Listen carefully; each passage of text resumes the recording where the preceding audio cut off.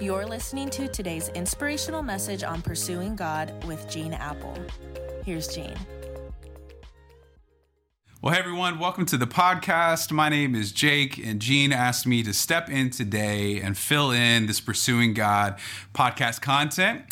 Today at Eastside, we're kicking off a new series called 3.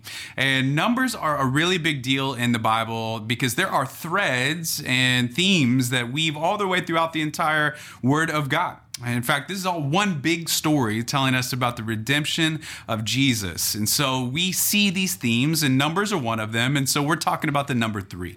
Today, we talked about Jonah and some really bad long weekend that he had in the belly of a fish for 3 days and 3 nights. The big idea that we discovered together was that the destination of our life is the culmination of the decisions that we make.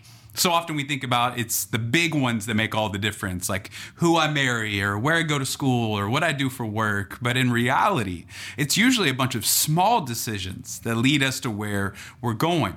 What we found is that Jonah, he didn't trust God. He didn't trust God in his calling. He didn't trust God in who God cares about. And so when God told Jonah to head to Nineveh to pronounce his judgment on that people group, he did the exact opposite. And I love the way the author of Jonah put it. He said he was trying to escape the Lord, trying to run away from God. And I don't know if this sounds familiar to you. I know it sounds familiar to me. There have been many moments in my life where I've tried to run away from God. Maybe I didn't want to do what he was asking me to do. Maybe I didn't appreciate a boundary that he put in my life. Or maybe I just wanted to do whatever I wanted and I didn't want anyone else telling me how to live my dream. But I've run from God, and my guess is so have you. But here's the challenge, is that God is omnipresent. That means he's everywhere. So literally not a square inch of this world that he is not present. And so you cannot escape God.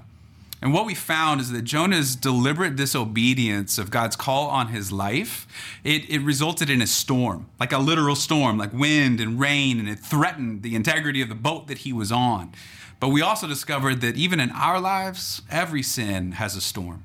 There's no such thing as a victimless sin. There's no such thing as a totally private sin. It always shows up in our lives, and it affects the people around us.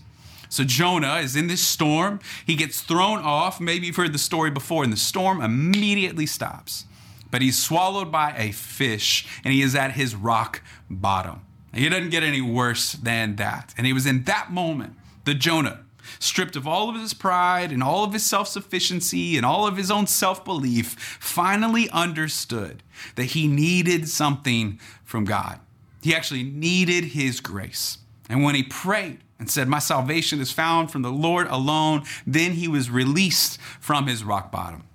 And the good news for you and I today is that no matter how dark it gets, no matter how low it gets, no matter how hopeless it gets, it's in the moment that we realize our deep need for the grace of God is that the grace is waiting for us.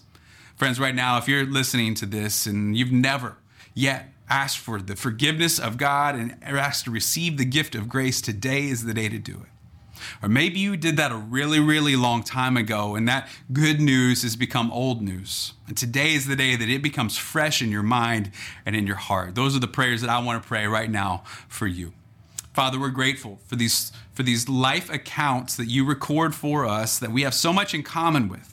We're also grateful that in the lowest moment, you don't leave us there. But when we realize our need for your grace, you give it freely, you give it abundantly, and you give us life to the full. Father, we want to trust you. We want to grow in our faith. We want to grow in our confidence in you. So if this is the first time that we're receiving this grace, let it bring a gush of new life. And if that was a long time ago, I hope you will remind us of just the power of your grace and how it changes us from the inside out. It's all in your good name, I pray. Amen.